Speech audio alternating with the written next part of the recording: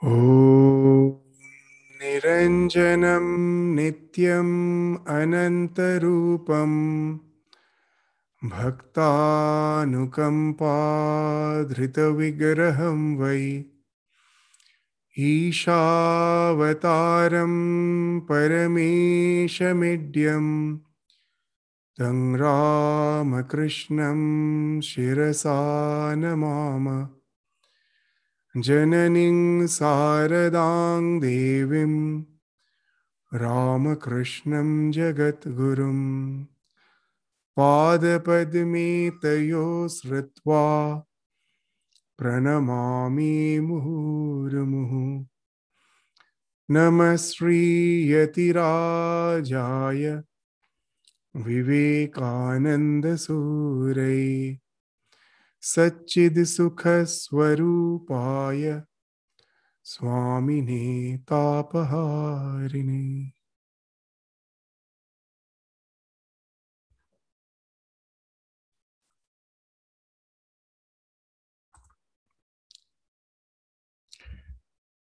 So we were reading and discussing the 7th chapter of Swami Vivekananda's Karma Yoga, the chapter titled Freedom, in which we saw that Swami Vivekananda started the lecture with the idea that the so-called free will is a misnomer. As such, we don't have free will. And we were trying to discuss with the help of modern psychology that even the modern psychology subscribes to this idea. It approves this idea that actually there is nothing called free will. There is not one mind. Our mind as such is constituted of various mental modules, and there is not a single module which is controlling the other modules.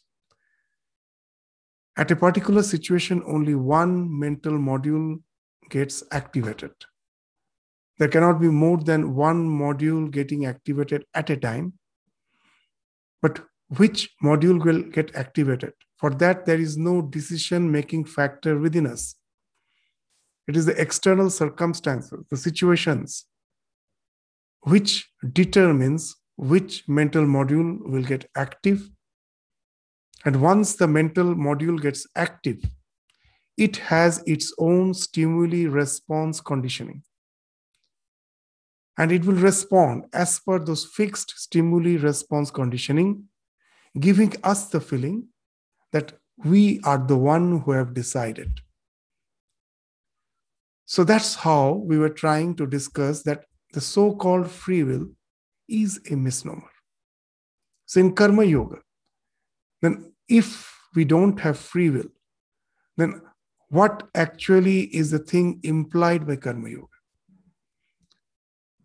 The thing which is implied is that, yes, it is true that all the mental modules which constitutes our mind, they as such are having that free as fixed stimuli response conditioning. But one thing, that which mental module gets activated more frequently, it is depend on the mental modules which we are nurturing more and more. That we were giving an example, that suppose you have the habit of feeding the birds. Every day, a lot of birds come and you feed them. Now, the more you feed them, the more they get stronger. If you stop feeding them, they, in a few days, will get the feedback that we are not going to be fed anymore, and they will stop coming. So why at a particular situation, a module gets easily activated is because we are nurturing them again and again. We have got identified with them. So in Karma Yoga, that's the idea is that let the world, or let our responsibilities which we have, let that go on. Let us continue with our responsibilities. But at the same time, with the idea that seek not, avoid not. I have to be detached knowing very well, as per the present circumstance of life, particular modules are getting activated and it is having its own response. And as per my responsibilities of life, have to go with the flow as per the mind is dictating me.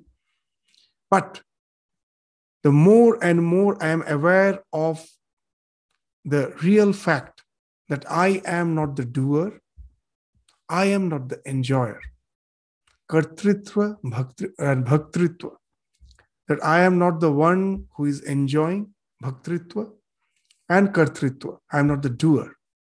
I go away. I try to just always be away from this idea of the doer and the enjoyer and allow the karma to flow on as per its past impulse with which it has started. I cannot stop it immediately. If I have decided to board a flight and the plane is already has taken off for going towards destination, sitting on the plane, if I think that I was not supposed to take this flight, this was not my destination, there is no other way. I have to, as I have already boarded the plane, till it lands, I have to be on the plane. There's no other way. So the karma that has ensued, as per my past samskaras, the karma which has already ensued and has already started taking shape, I'm already on the flight. I cannot stop it. It has to continue. But I shouldn't get identified with the idea that I am doing. As per my past samskaras, the modules which are predominant that has got activated and they are responding as per the stimuli in the fixed manner, I am just the observer going through it without getting attached to it. And that's the idea with which we've concluded our lecture, that the cause of suffering is the Trishna. That we are clinging to all those mental modules and always going through these joys and sorrows of life, thinking that they are something which is affecting me. So in the words of Swamiji, he clings on desperately unto Trishna and the thirst after life, what the Buddhists call Tanha or Tissa. There may be millions of kinds of happiness and beings and laws and progress and causation, all acting outside the little universe that we know.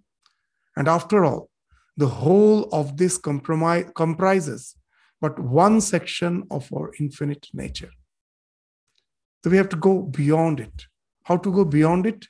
Now Swamiji will be speaking of the way to transcend this bondage, to acquire freedom. In the words of Swamiji, again we go back to the words of Swamiji, to acquire freedom, we have to get beyond the limitations of this universe. It cannot be found here. That freedom cannot be found here. Perfect equilibrium, or what the Christians call the peace that passeth all understanding, cannot be had in this universe or in heaven or in any place where our mind and thought can go, where the senses can fill, or which the imagination can conceive. So this is the idea that freedom, which we are searching here, can never be realized here in this dimension of existence.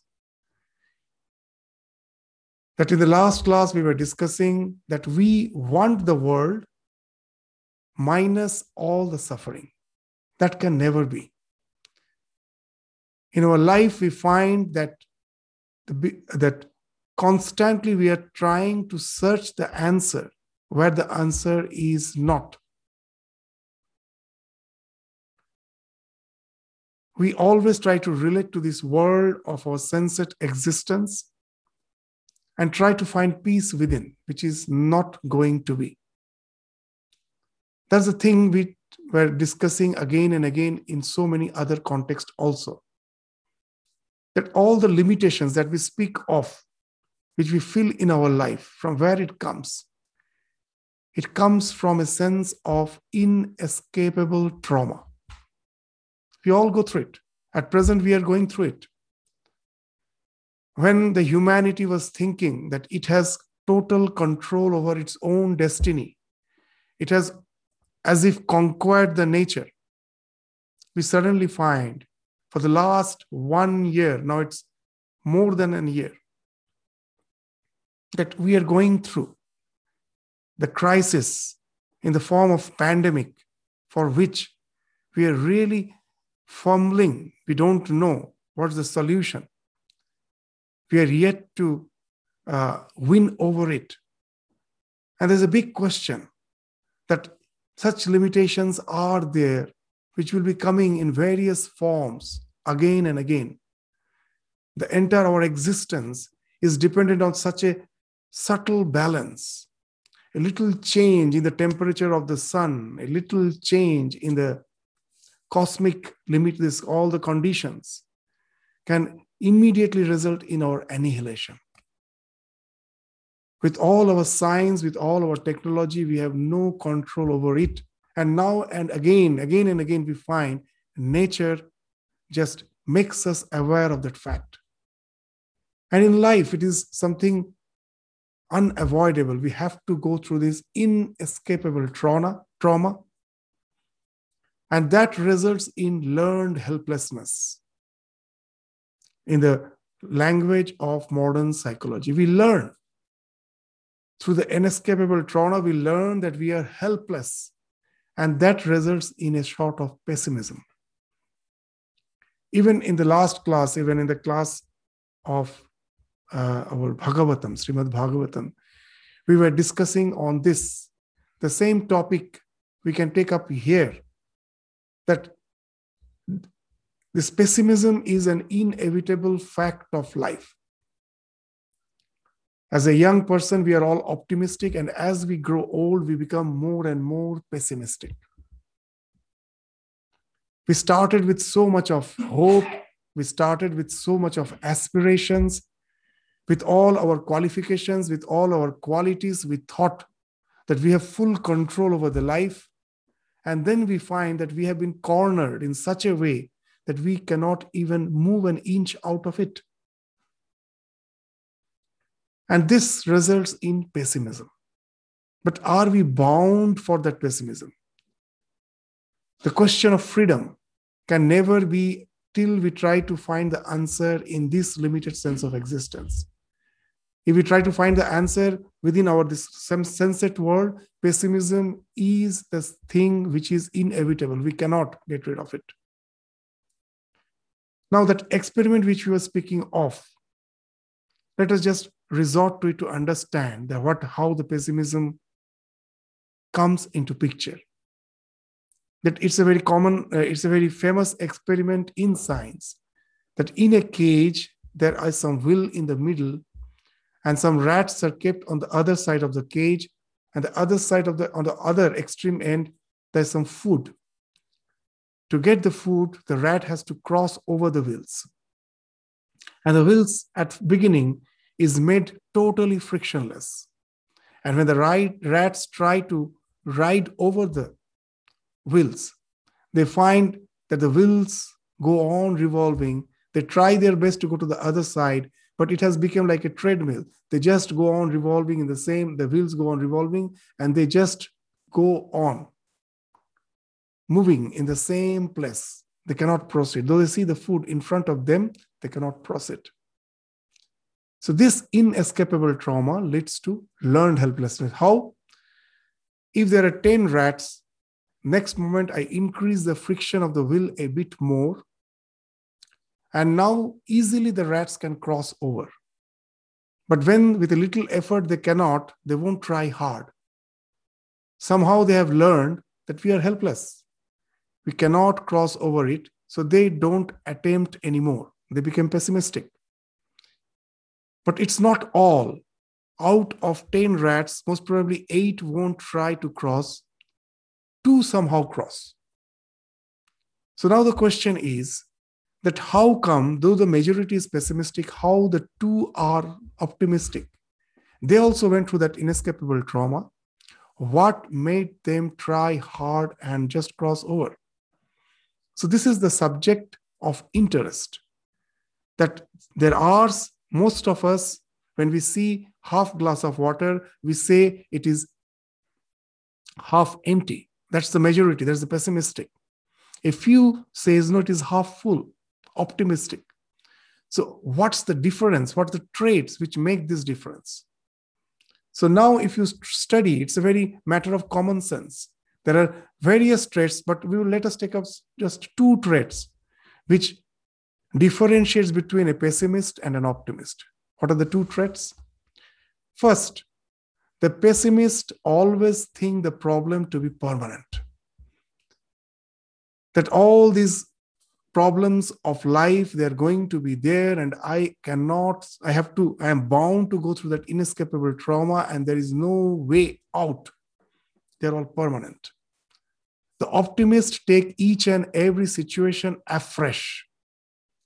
Yes, the last occasion was something which has resulted in inescapable trauma. That doesn't mean that all the situations of life are like that. The next moment, I will try anew, afresh, with more enthusiasm. Most probably, I will succeed. So they take each and every problem as something new. So the problems are temporary for them, not permanent. For a pessimist, the problems of life are permanent. For optimists, it is temporary. Every time they take the challenge with fresh enthusiasm, new enthusiasm. That's one. The other main trait which differentiates between an optimist and a pessimist is when a pessimist has a problem, that problem becomes all pervasive. To just understand what it is meant by all pervasive, that suppose a student is good in all the subjects, but is weak in maths. Now he becomes so pessimistic, so dejected about his weakness in maths, that it starts affecting other subjects. If he or she would have accepted that, yes, I am not that strong in maths, but okay, out of 9 faculties, out of the 9 learning faculties, 10 learning faculties, 9 are okay for me. Why not I just try to strengthen where my strength is? Why should I brood over my weakness? But the pessimist make the weakness over that, all pervasive. Constantly goes on brooding over it, and all the things on which it had strength, it simply neglects that. And that's how the small thing becomes all pervasive. And it happens in our life that all the handicaps which we have, which is actually is not a handicap. It is our mental trait which makes us more and more handicapped. I still remember a movie long back I saw. It's about a dancer who lost one of the legs, and then they have to use the prosthetics. And with the prosthetics, she was dancing just like any other normal, skillful dancer. And when it was asked, she was interviewed, that how come, in spite of this handicaps, in spite of being handicapped, how can you just have developed such a wonderful skill? And she replied very nicely, I am not handicapped. The society is handicapped. I never took it as a handicap. That was just a part of my being. It didn't engulf my entire being. I accepted that limitation, tried, and overcome that handicap. It is a society who thinks I cannot do it. The handicap actually belongs to them. So this is the thing which pessimist speaks of. They make the problem all pervasive. And for an optimist, it is just local. That's just a thing in which most out of 10 faculties, 1 faculty is not good for me, the other are good. Why not I try to develop them? Why not I try to culture them? So these are the 2 basic traits which differentiates between one who is optimist and one who is pessimist.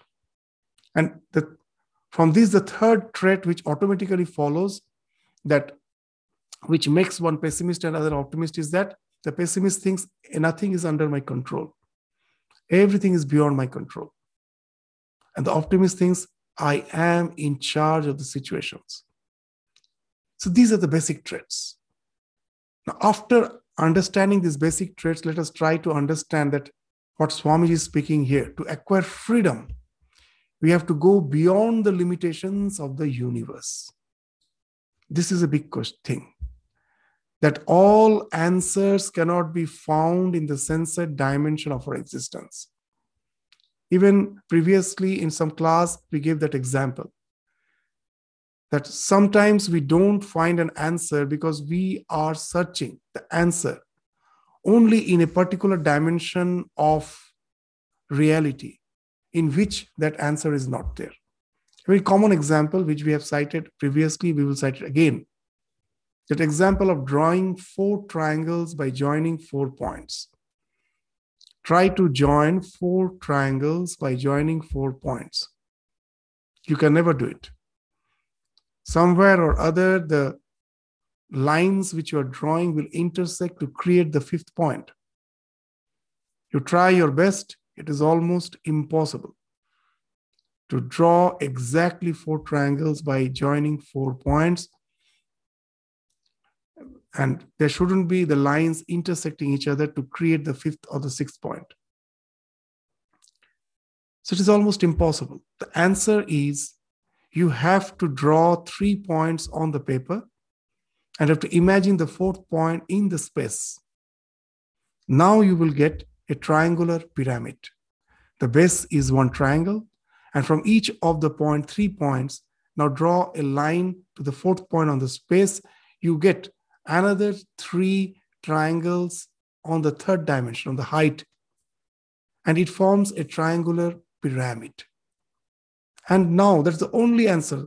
So why I was not getting the answer? Because I was trying to find the answer only in 2 dimensions in the page. Unless I relate it to the 3rd dimension, the height, the space, I can never get that answer.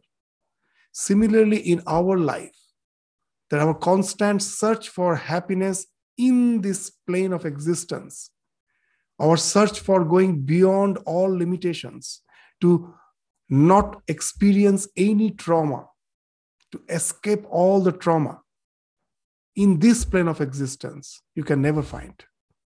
The answer is not available here unless we are relating to that another dimension of our existence, which is our spiritual dimension of existence.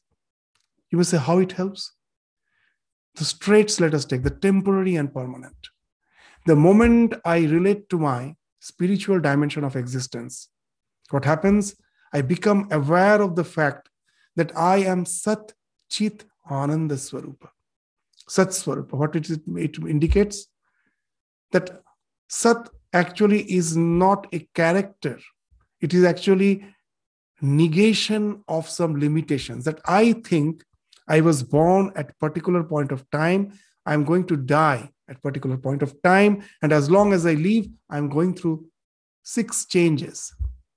Jayate, asti, vardhate, viparinamate, apakshiyate, nasti. We are born, we exist, we start growing, we start transforming, then the decay process starts and the death is there. So that's what our existence is, I think. So here the scripture asserts that the real nature is not the psychophysical existence. Beyond that, the conscious principle is Sat Swarupa. It was, it is, it will be. It was through eternity in the past, it is, it will be in this future. So Sat is that which is Trikal Avadhita. The one whose existence cannot be negated by the past, present, and the future. These 3 phases of time, Trikal, Avadhita, uninterrupted. Chit, that which is conscious. That Sat Swarupa is not the matter which has somehow conglomerated to give this consciousness. It actually, the real phenomenon is the consciousness. Everything else is nothing. There is no thing. Then what is there? Only consciousness. Nothing doesn't mean that zero. Nothing means no thing, no tangible thing. All the solid things which we are seeing as matter is actually the projection of the consciousness. Consciousness alone exists. That the real nature in me, which is Sat Swarupa, is Chit Swarupa. It is conscious. And the third is, it is Ananda Swarupa. It is ever in bliss. If that's my real nature. Now, this present existence, because of my ignorance, somehow I have identified with this psychophysical existence, which itself is temporary. Whatever agonies, whatever difficulties I'm going through, it is all related to this limited sense of existence. It can in no way touch my real nature, my spiritual dimension, which is Trikal Avadhita. Once I relate to that, I get the answer. That why I am thinking it to be something inescapable. Why should I have to have a learned helplessness? It's just a passing phase. There may be no answer for the time being, but it no way affects my real me.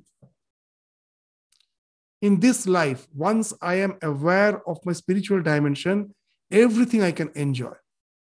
Just think, when we go for a ride in the roller coaster, it gives us thrill.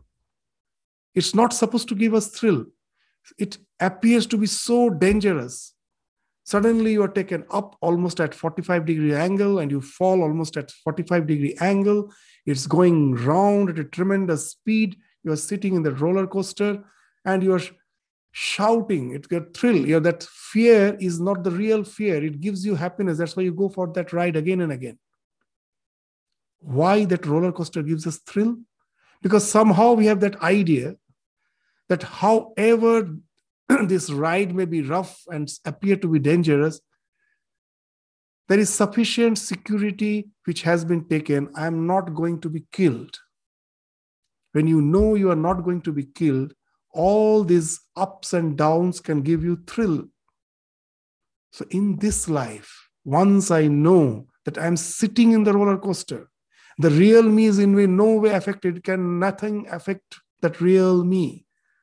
All these ups and downs for the time being, just the way we are not in the roller coaster throughout your life, just to enjoy for some time, we go to these amusement parks and just have a ride, just to experience the joy. It's just a small part of my life. Here comes the answer. To acquire freedom, we have to go beyond the limitations of this universe. If I take this to be real, this to be the only plane of existence, I can never go beyond this inescapable trauma. I can never get rid of the learned helplessness, which results in pessimism. In this life, we find, as a young man, we are all optimists, and as we grow old, we become more and more pessimist. It's only because we are trying to relate to this sensed dimension of existence. If we can never take it as a joy ride, as a ride in the roller coaster, nothing is going to affect me. That no problem can be permanent. Then we can never actually acquire that freedom. And when we are relating to that spiritual dimension of existence, all problems become temporary and it becomes local. It is not going to affect the real me. It is just affecting a small part of me. As long as I am identified with this psychophysical existence, which is a very small part of my existence, it wasn't there. It is just like the Swami Vivekananda will give that example. The river suddenly falling on a groove, on a deep groove, and there starts a whirlpool. For some time, the things which fall on it goes round and round, and then it escapes. Our ego is just like that whirlpool in which we are there for the time being, dragging in all which we can find. But that's not our permanent place. At last, we all are bound to get out of the whirlpool and be free. So this, all our problems become something local. It cannot pervade our entire being. And that's what we find Swami Vivekananda in his this Aratrikam, the song which we sing every day in our Vesper service. There's a line, Sampada tava Sripada Bhava Goshpada Vari Jatha. It speaks of this all pervasive program becoming local. The moment you relate to that spiritual dimension of existence, you relate to God, that He is the lotus feet of the Lord, is the treasure. Why it is treasure? Once I can hold onto it, all the problems which appears to be all pervasive, like the ocean, as if having no shores, it becomes just like the hoof of a cow. Shampada Sripada Bhava Goshpada Vari Jatha. Vari means this limitless water, expanse of water of the ocean. It becomes Goshpada. Even a frog can jump over it. Just so small it is.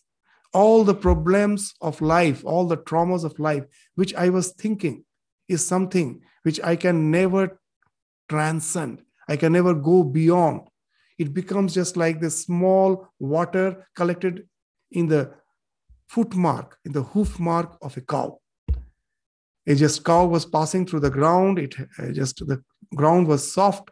Its hoof created an imprint, and then there was rain. Some water was there inside that hoof mark. So that little, that hoof mark of water, anyone can jump over it. So all the problems becomes that local. The moment I can relate to the divine, to the spiritual dimension of existence. So now you will understand that why Swamiji is saying that to acquire freedom, we have to go beyond the limitations of this universe. This is just the one dimension of existence. Just the plane of, there's a 2 dimension of the paper. You cannot never find the answer there itself. That's what he's saying. You cannot find freedom there. You have to relate to that spiritual dimension. Perfect equilibrium, or what the Christians call the peace that passeth all understanding, cannot be had in this universe, nor in heaven, nor in any place where our mind and thoughts can go, where the senses can fill, or which the imagination can conceive. That's why even in the present modern psychology, positive psychology, they say that if science speaks of data, if science speaks of that information which we have gathered, that we assume nothing, then if in unbiased way we have to judge the state of being of the entire humanity, the data will show you that the so-called spiritually oriented person, those who are having devotional temperament, they cope up with life much better than those who are as such having no faith. Now, what's the reason? Let us forget.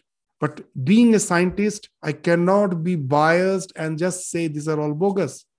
You say it is all dependent on facts and figures. So many experiments has been done on the Buddhist monks.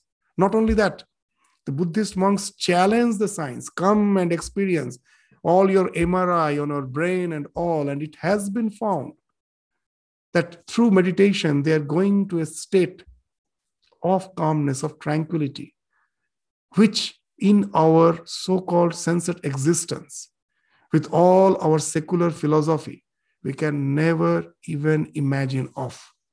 So that's the other dimension of existence. Unless we are relating, we can never acquire freedom. This is as simple as that. That's what Swamiji is saying. So we acquire freedom. To acquire freedom, we have to go beyond the limitations of this universe. It cannot be found here.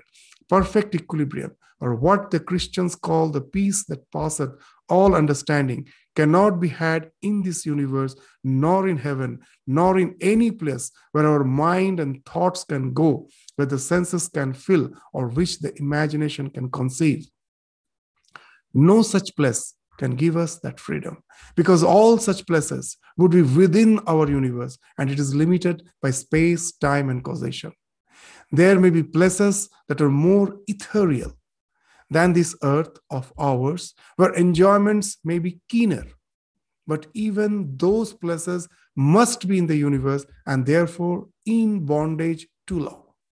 So we have to go beyond, and real religion begins where this little universe ends. These little joys and sorrows and knowledge of things end there, and the reality begins. Until we give up the thirst after life, the strong attachment to this, our transient, conditioned existence, we have no hope of catching even a glimpse of that infinite freedom beyond. So as long as we take the reflection to be real, we are bound to be in bondage. We are going to drown and die in this worldly existence. The story of the Narcissus, we told so many times, from the word that word narcissistic came. Narcissus is a legendary character. What was he? He was a prince. But he was extremely handsome, and that made him infatuated by his own beauty. He was so infatuated. He was so infatuated by his own physique, by his own beauty, that used to occupy his entire existence. Throughout the day, he won't care for anything. He won't care for other person. As a prince, as a successor, as a higher apparent, he was not in any way interested with his responsibilities. Throughout the day, whenever he used to get chance, he will go to the forest where there was a huge reservoir, and he will stand by on the side of it, on the bank of it, and go on looking his own reflection in the clean water, transparent water. And that's so strong was his infatuation. And one day he took the reflection to be real. He wanted to embrace it. He jumped and he drowned and died. So from that character, the word narcissistic has come. That one who is extremely self-possessed, always thinking about their own self, not bothered about others. Whenever they meet others, they constantly brag that I am this, I am that. This type of possessed person, narcissistic, is not something that we should think that it is some other person, not me. In spiritual sense, we are all narcissistic. We, the Satchit Ananda Swarupa, somehow saw our reflection on the psychophysical existence and took that reflection to be real, and we have dived into it. And that's the cause of our drowning and death from our spiritual dimension, the death to this worldly plane of existence. And unless we give this thirst up, there can never be freedom. The stories are there, so many nice stories. The Plato story of 5 cavemen speaks of the same thing. The 5 cavemen were enchained in such a way they can see only the wall of the cave. And just by the side of the cave, there was a road. On the other side of the road, there was some fire. Whoever used to pass through that road, whether it is person, whether it is a horse carriage, with all noise, what these 5 cavemen could see is just the shadows.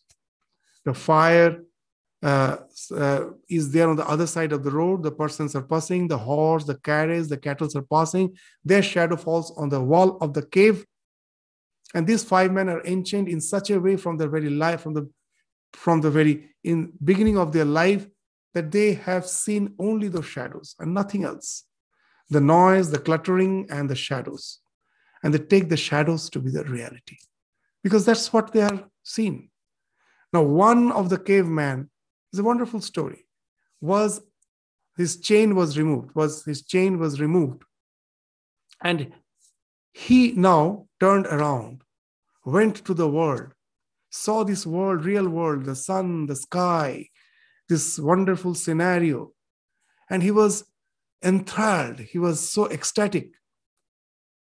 And out of joy, for some time he enjoyed, and then he came back to give the news, the good news, to these other four men who were ancient, that what we are seeing is not real. But they never believed. They thought he has gone mad, because for them, that's the reality.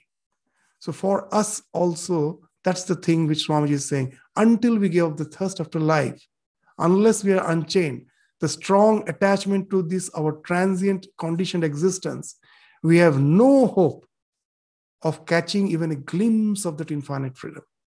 That one who was enchained, whose chain was removed, unchained, he have just cast that glimpse of that infinite freedom beyond. For the others, that itself is existence. So it stands to reason then that there is only one way to attain to that freedom, which is the goal of all the noblest aspirations of mankind. And that is by giving up this little life, giving up this little universe, giving up this earth, giving up heaven, giving up the body, giving up the mind, giving up everything that is limited and conditioned. If we give up our attachment to this little universe of the senses or of the mind, we shall be free immediately. The only way to come out of bondage is to go beyond the limitations of law, to go beyond causation. So when Swamiji is saying this, immediately we may that have the idea that I have no interest for life, let death come, I am ready. But know it for certain that it will be just like throwing the baby along with the water in the bathtub. So after the baby was washed, you forgot to take out the baby and you thought the water is unclean, the water has to be thrown, and you throw the baby along with the water in the bathtub. To cure your headache, you get rid of your head. So that's what will happen if we again misunderstand it. Why? Because after all, the bondage is not here, which is finding expression as the body. The bondage is in the mind. Unless the attachment is gone, if we simply leave out this body, as many do by physical suicide, the mind is there to again bring us back to this physical plane of existence. And sometimes this cycle of birth and death will go on and on and on, that we cannot just simply stop it just by giving up the body. So what this giving up the body means, we have to understand as Swamiji goes on with the discussion. So he actually has not said giving up of the body. Along with that, he told giving up of the mind. That is also very important. Giving up everything that is limited and conditioned. So how to give up, that Swamiji will speak up in the next paragraph. So let us proceed just to what Swamiji is saying. But it is a most difficult thing to give up the clinging to this universe. A few ever attend to that. There are two ways to do that mentioned in our books. One is called the neti neti, not this, not this.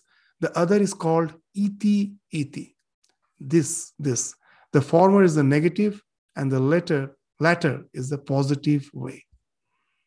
To understand, let us take an example. Neti neti means what? That once you understand that after all, I am not the body, not the mind, and I have that strong detachment not to yield to the winds of the mind, enough of it. Well, the freedom is there for me here and just now. This here and now. I don't have to wait for my death to go somewhere. Here and now I can enjoy that freedom. But it's very difficult. Just to give an example, this world, as we say, is like a dream. When in a dream, we see so many things. We wake up, then I realize, oh, it was just a dream. Sometimes we have nightmare, we shout, we cry, we shout, help me, help me. And at last I found it was just simply nightmare, nothing else. And it happens repeatedly. Now there are ways to get out of it. Similarly, this life is also a nightmare. As per our spiritual dimension of existence is concerned, it is a mere nightmare which we are going through. How to get rid of it? They say that before that, those who have this experience of nightmare, before going to sleep, just have that strong determination that this is the same thing. This every day I find a particular situation which results in inescapable trauma in my dream. And then when I find that I'm almost going to be annihilated, I wake up, I am perspiring, I'm shouting, I'm shaking. So now they say that before going to sleep, you just visualize it and deny. So this is just a dream. So this helps in your, what you say, that training the mind. So you won't have those nightmares in future. But it has been found it is very difficult just to say that this is nightmare and deny and not to have it. With most of us, we continue. So for them, it is told, practice iti iti. What is that iti iti? The same thing which happens in the way we can get rid of nightmare, the same thing can be practiced in the spiritual existence also. What is iti iti? That before going to sleep, the thing which you have in nightmare, you visualize. You visualize and know for certain that it is the nightmare. I visualize it consciously. Everything in dream, it happens unconsciously. Now I visualize it consciously. Now a wonderful thing happens. Even when you go to the state of nightmare, the nightmare may come, but you will have the feeling, oh, it is a dream. It happens with all of us. How you know? When as a small child, that most of the child have the habit of wetting the bed. How they get rid of it? Just by same visualization. At the beginning, they thought that they have got up, they have went to the toilet, and actually it was happening in the bed. So now that feedback system, that actually have not gone to the toilet. Actually, I am wetting the bed. This thing before they go to sleep, when the mother says, don't do it. And this thing registers in his mind. Now, even in dream, when he sees that I am going to the toilet, immediately thinks, no, it is dream. Now that makes him wake up. So it is witnessing your dream in the dream. That is the thing which is called iti iti. We do it. This is the practice. If you ask, you go to any psychologists who deals with these nightmares, they will say, yes, this visualization is the way by which gradually we get rid of it. That don't simply deny it.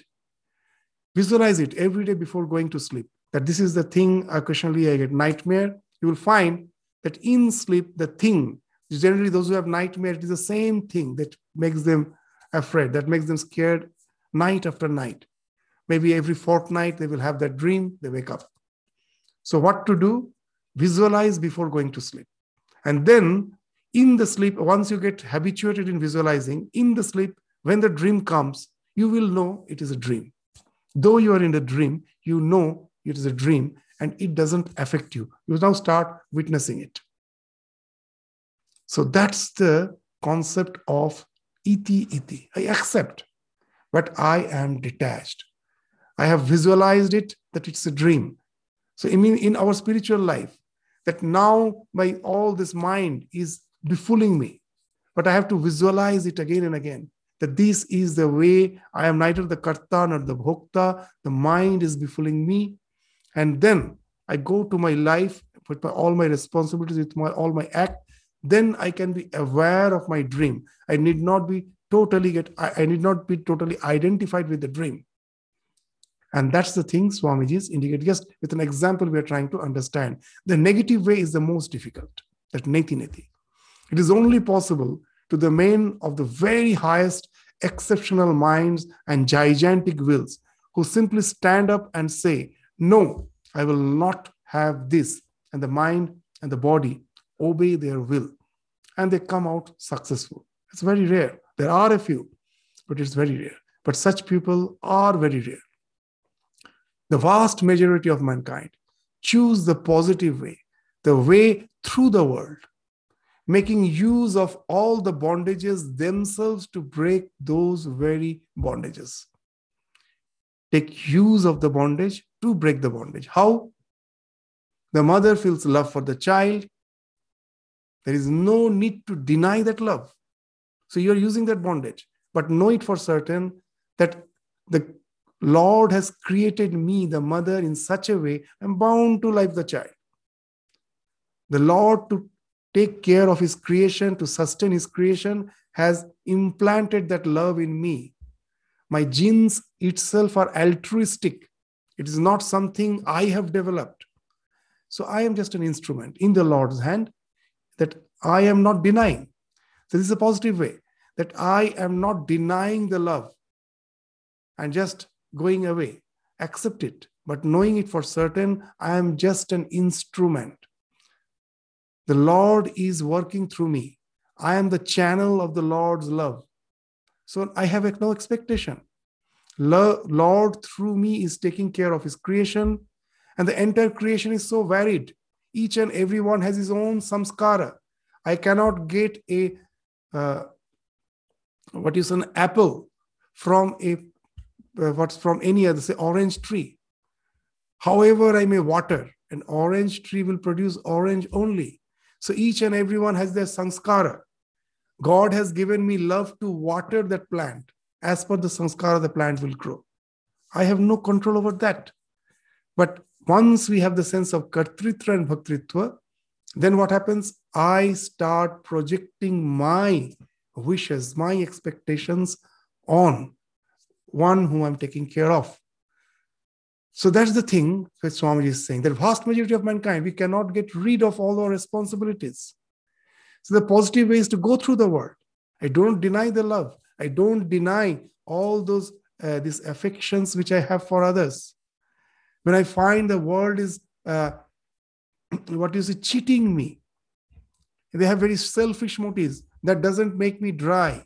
I know the Lord has his own way to take care of his responsibilities. I have no expectations.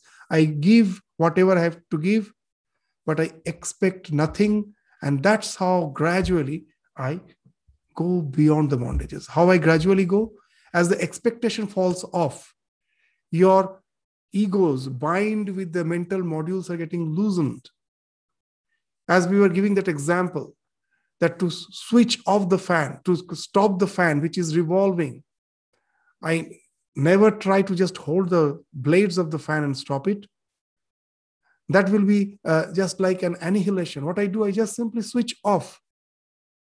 And the fan doesn't stop immediately. It goes on revolving for some time till its momentum is exhausted and then it stops.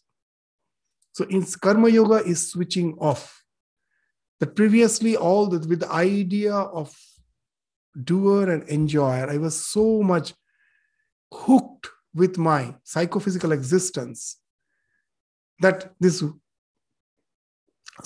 constant cycle of avidya kama karma, the desire, from the ignorance arises the desire that results in action that goes on and on. It doesn't stop for life after life. What I have done, that this karma, avidya kama karma, is the desire that has switched off. Immediately the fan won't stop. It will go on. Because of this past karma, it will go on for some time to stop once for all. So that's how gradually, everyone doesn't have that strong will, that neti, that as this world is a mere projection, I simply renounce it and have nothing to do with it. You cannot get rid of your mind. Your mind, you will find, creates a world wherever you are. It's not that easy. So you have to go through it gradually. That's what speaks of the Karma Yoga. The vast majority of mankind choose the positive way, the way through the world, making use of all the bondages themselves to break those very bondages. This is also a kind of giving up. Only it is done slowly and gradually by knowing things, enjoying things, and thus obtaining experience and knowing the nature of things until the mind lets them all go at last and becomes unattached. This always, for most of us, the renunciation comes through bhoga.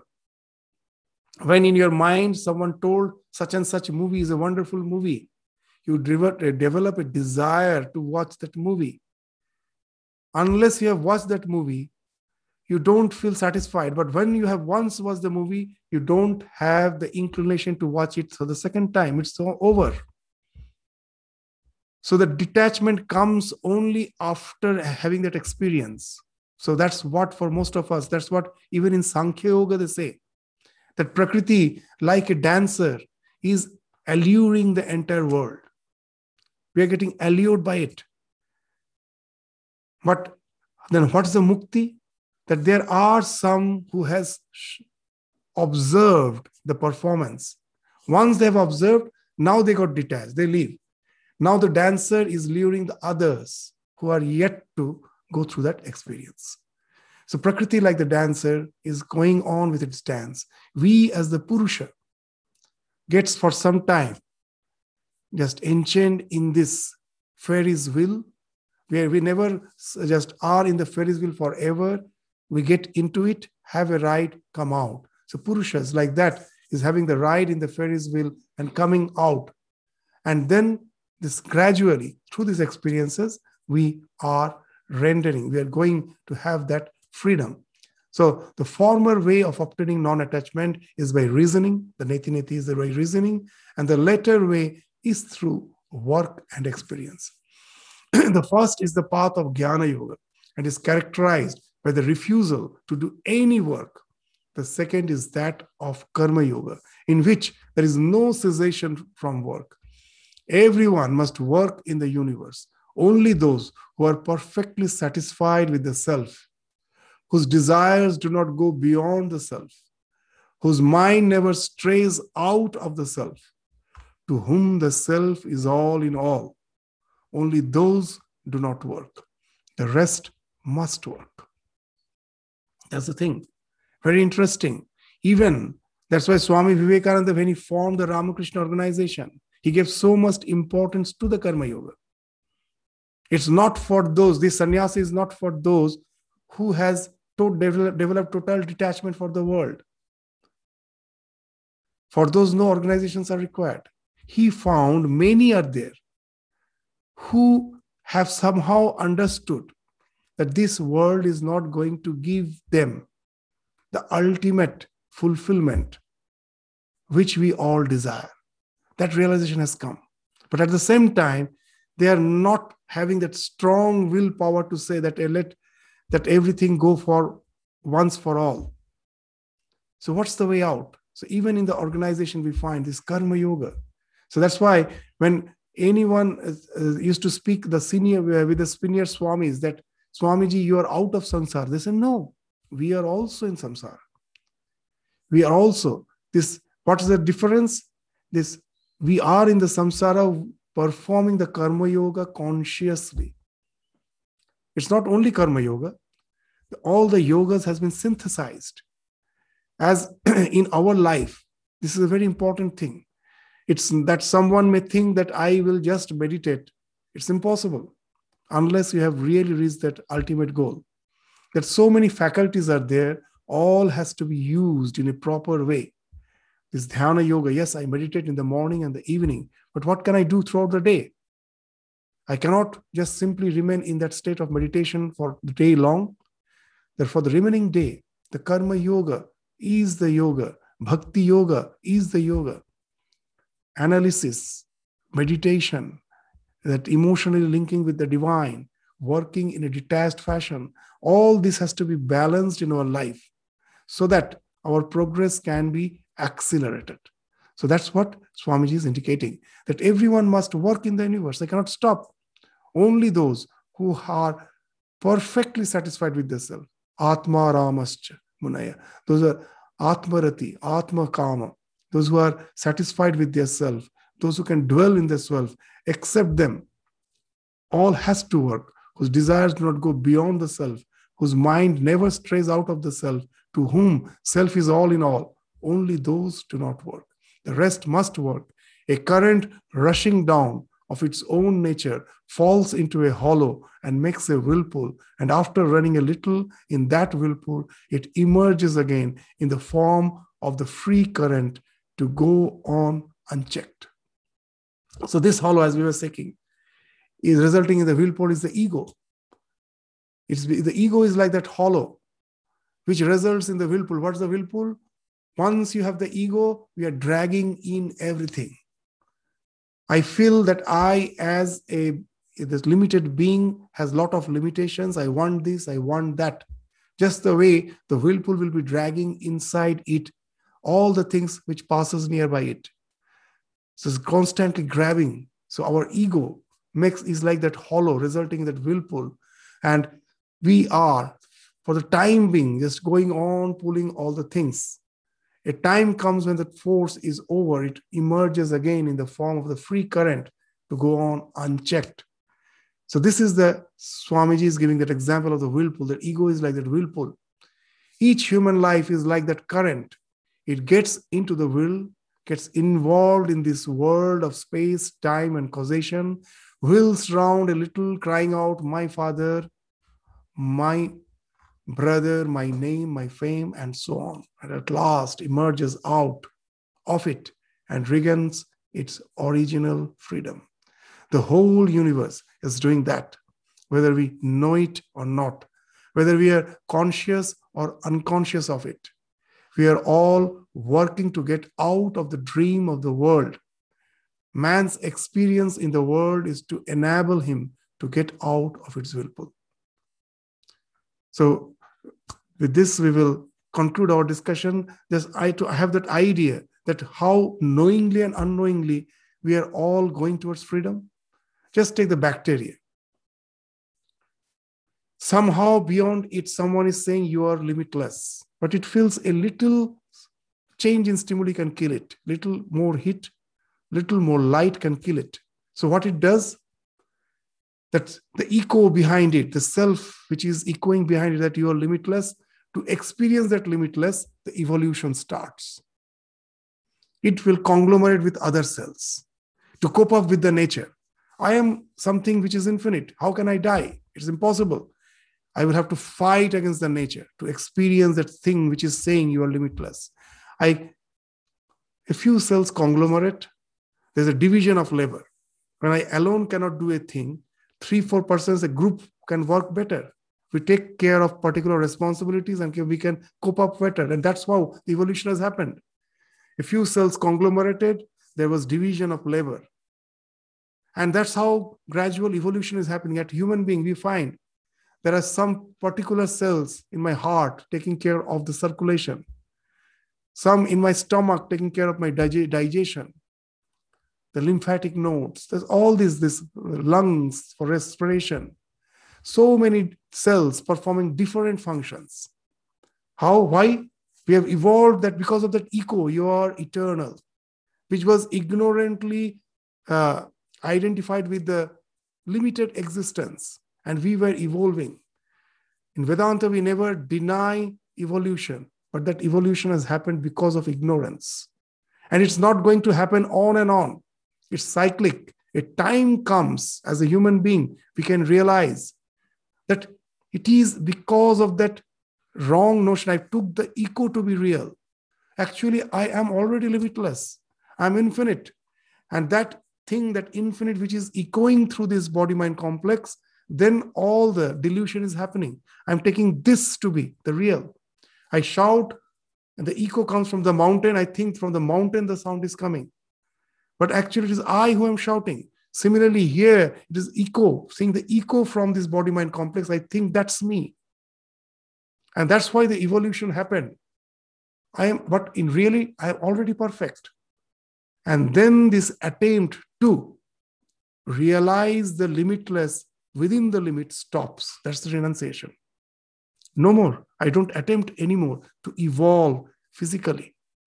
And then I complete the cycle. All this evolution now, all the things which conglomerated to evolve me to the highest rung, to the highest rung of the spirit of this physical evolution, they start falling off to render you free.